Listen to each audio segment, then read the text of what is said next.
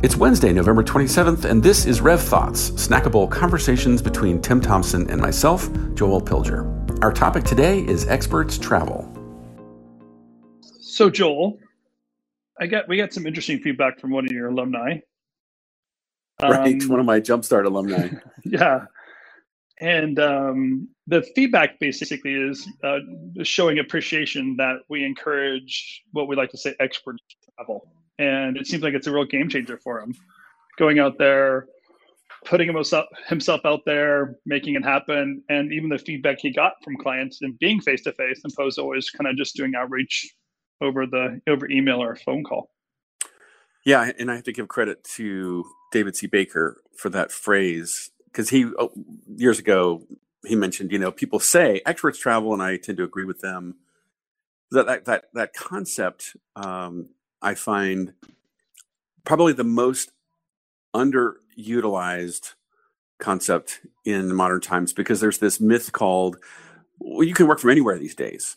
And what I teach these owners in Jumpstart is, yeah, you can work from anywhere these days, but you can't meet new clients anywhere. Like, you have to go to them, go to those major markets and meet those people. So that's part of the thought there. But his feedback, of course, was really encouraging, because once he pushed away from his screens and went out there, traveled all the way from Argentina to New York and Toronto and some other major markets. I think he came back and just said, wow, this was such a game changer. Well, I think isn't it so interesting, because it's obvious, right, that when you're face to face with somebody, the conversation is so different than when you're scheduling a half hour or 1 hour phone call, or you start an email conversation. It's just never the same as face to face. But I feel like we're always trying to convince people that this is a good idea, when it should be, obvious for everybody. They want to go do it. Yeah, and I would love for everyone to recognize and have a bias towards personal and human interactions. And here's another way I like to put it. When you think of your average client's inbox, so in this case, say a buyer at a TV network that hires a motion design studios and so forth to do their latest promos and things like that, their inbox at any one time might have 30 or 40 solicitations. Check out our new reel. We just won an award. Here's the latest project we did, right? And then there's one email in that long, long list that says, I'm going to be at your office a week from Thursday. And there's only one email that stands out in that list. It's just a totally different category when you say, I'm coming to talk to you. And as much as I talk about this so many times till I'm blue in the face. And I know, right? there's a category of owners that will sit there and they'll look at me and say, yeah, that's right. That makes total sense. Of course, that's a game changer. And then they just won't do it. And it's like, what the hesitation is. I think part of it is this. Part of it is, yeah, but if I do that, Joel, if I take that advice about experts travel, then I'll really have to show up. Like, all the excuses are over. I can't sort of hide behind this cool sizzle that we edited, right? Like, I really have to show up. I really have to connect with this person. I really have to listen. I really have to solve their problems. I really have to create amazing value. And, to the people that might hear that and kind of shy away, I would just offer this question of, well, if you don't want to be great, then why are you here? What is it that you are hoping to do with the rest of your life anyways?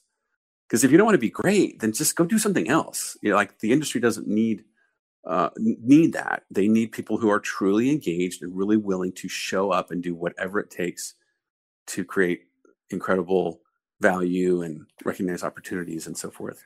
And I think once people break out of it, they get it, right? Once you do it, like in this feedback we got, Martin showed up and said, wow, what a game changer. But it took a minute for him to break out of it, that old pattern of, I'm just going to send an email. Well, yeah, there's definitely I guess that first boost of confidence. But I also feel that perpetual lie that seems to be passed around our industry, that it's the work that matters, or only the work that matters. So if I do good work, it's going to inspire somebody to hire me because they like the last project we did. And just like your explanation of email and all the requests that are in there, how often people are posting their work on Instagram and sharing it on LinkedIn, or even the number of award shows that exist out there, that the best work, when it's being recognized, falls into an ocean of other media and material out there. And really, even if you do good work, you still have to find the right market of someone to look at it. It has to be still to be relevant to the person viewing it. Otherwise, like it's great work, but I don't know what to do with that color shading process bubble figure you made on Instagram. And I think that when you're in the face-to-face, you're forcing a conversation, like a real dialogue between the two people sitting there, instead of just assuming the same dialogue, like, look at my reel, as if that's what you really wanted. Yeah, I don't know where that's one of my other favorite myths, right? About it's all about the work. And I think that one is somewhat perpetuated by when we're kids, we're taught to do well at math and to do well at science. And then if we get good grades, which is also known as do good work and the rest will come. And then when we get to college and we study design or we study animation, and it's like, oh, if you just create really cool stuff, you will be like Buck, and the reason Buck gets great projects is because they do such beautiful work. And that's actually not really true. It's partially true, but nowadays great work is just table stakes. And what people never see on a website of these great studios that do all this great work, what you don't see there is behind the scenes, there's an owner, there's an EP, there's somebody that is forging really incredible relationships that are more than likely in person. They are very human relationships that lead to that work. And that creates the opportunity of producing great work. But it's not, you don't get the next job simply because you have a great portfolio. And I know that's hard, because as a creative person, we just don't want that to be true. And it's almost painful. Yeah, let me give you an example where that recently I was invited into a conversation of a production company who's was asked to develop content, possibly a TV show or a documentary or whatever is the right strategy. And they needed just some help writing the content strategy for the conversation. And it was so interesting because my perception from the production company who invited me was I was going into a predetermined offering. Like, these guys want a documentary, a TV show. Can you meet it with us and help us define it? In reality, when I sat in the conversation, a documentary would work or a TV show would work, but what they really wanted to do is get a message out there. And I see. Once you get to the other side of that message, you're like, wow, I could do this. You could do this in so many different ways, at low budgets and high budgets. Or the way the strategy built out, we ended up with 4 different content channels to push it through. A broadcast, film, short form, and even marketing material, because they didn't have anybody promoting their brand out there, but it took the dialogue and discovery. And if I was just a production company that made documentaries, I'd only be looking for the one channel and not really meeting the client's needs. And then you're leaving the client to figure out what their needs are. When you probably already know the answer. Why can't you just help the client solve their problem and then make the content or make the piece or make the design that fits their need, instead of assuming it and trying to sell just your service? Well, now you're talking about how many studios do we know in production companies that they're always saying, gosh, I wish we could get further up the food chain, or I wish we could be invited earlier into the conversation so that we could really do great work and maybe make the case for why we need a bigger budget to do that. And I'm remember something that Robert at Creative Mammals, I remember he said this in I think it was in Confab, when he was saying, don't do the project, solve the problem. Yes. Which I thought, God, that's really great, because the way I put it is, rather than thinking in terms of, oh, we have clients with projects, think in terms of we have accounts with challenges, with problems.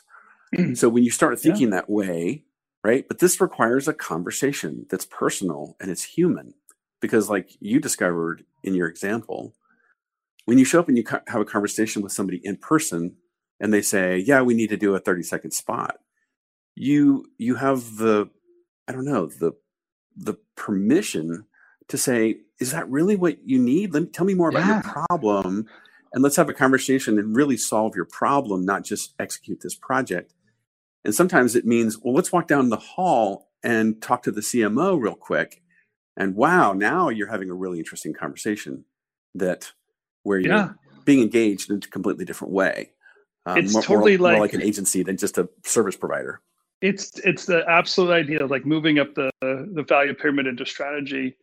And if you walk in with the formula, right, the needs plus resources equals solutions formula, the need might be they need your service. They need that exact service. You have a certain technology, you have a certain execution style, and it's perfect. It's great. Your real wood totally meets that opportunity and that need.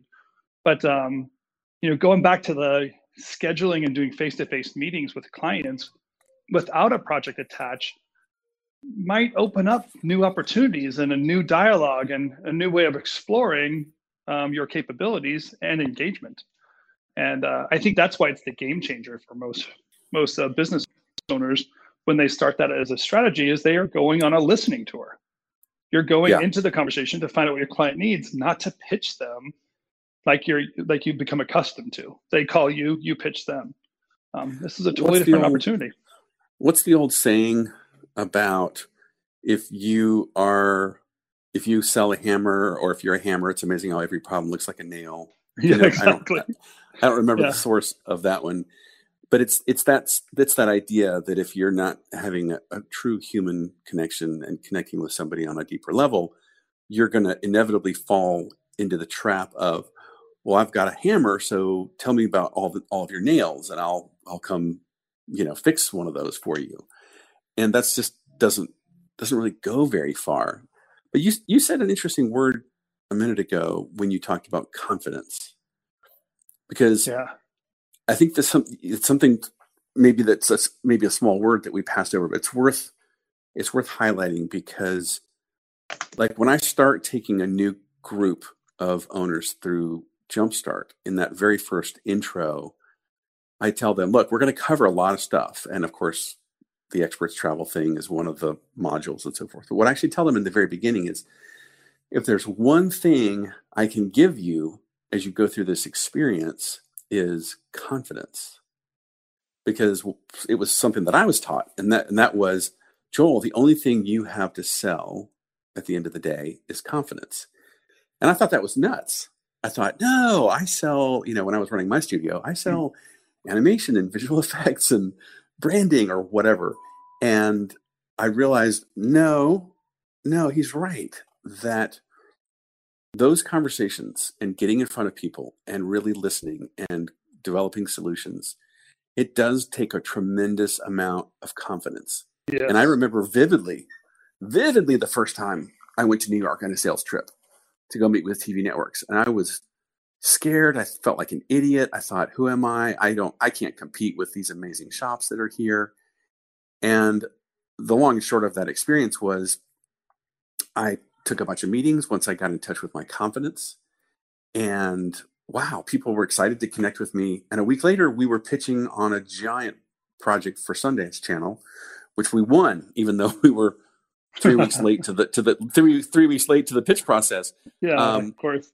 So you can just imagine the boost of confidence I got there was, okay, if I can find this inner confidence and go into these meetings really confident of who I am, what I have a true human connection, get to the problems, and then come back and offer these solutions.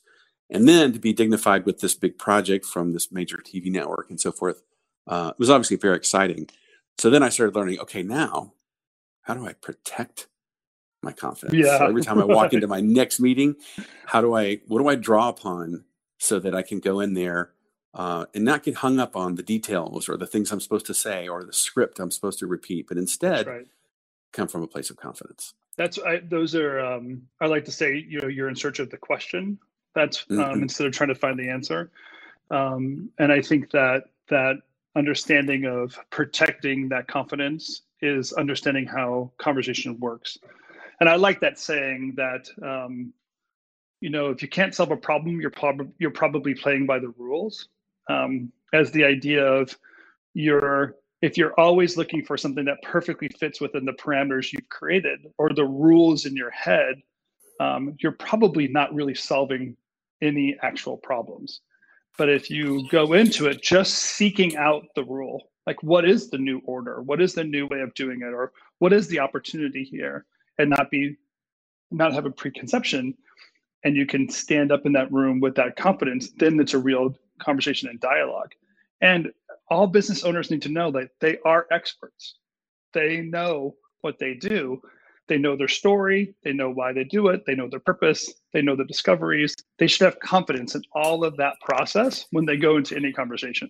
The same way as if they have a project and assigned to them, they'll come up with an answer for a pitch. That same confidence happens inside of a normal dialogue, looking for opportunities with the client. Well, do you remember being in front of the creative entrepreneurs group at Promax, and we told the story of there's always something in the box. It's amazing how you don't really have to have the answers, but if you can go into a situation and you can find the right questions, and you're a creative person and you have confidence, the answers are going to come.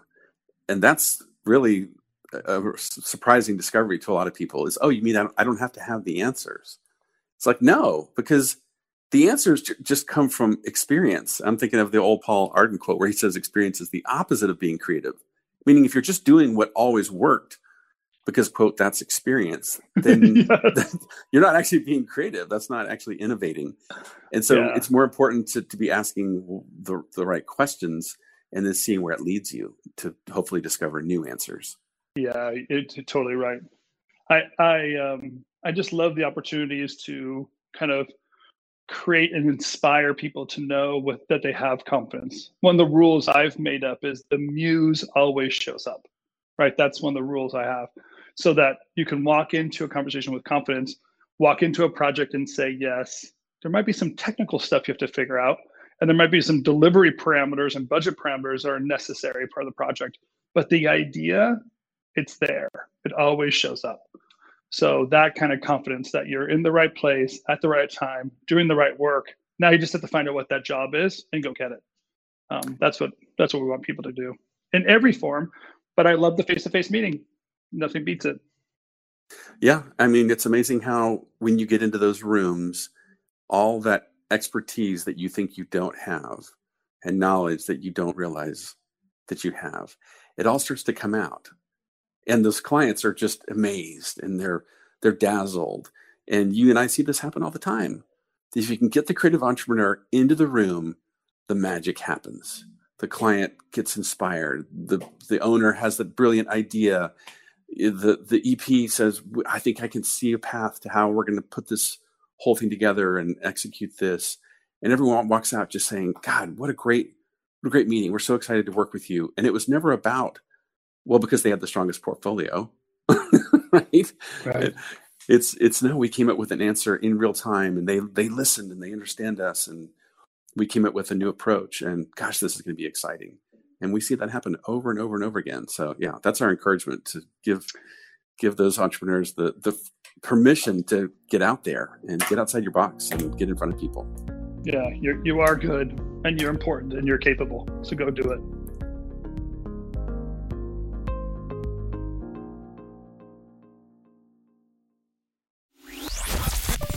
I want to tell you about a place to connect that you might not know about. It's our online community called Rev Community.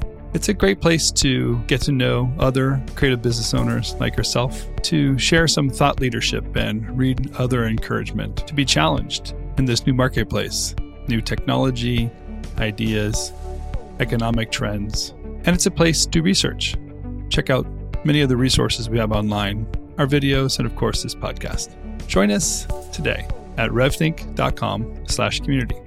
If you're a creative studio owner, feel free to join us today at revthink.com/community. I look forward to seeing you there.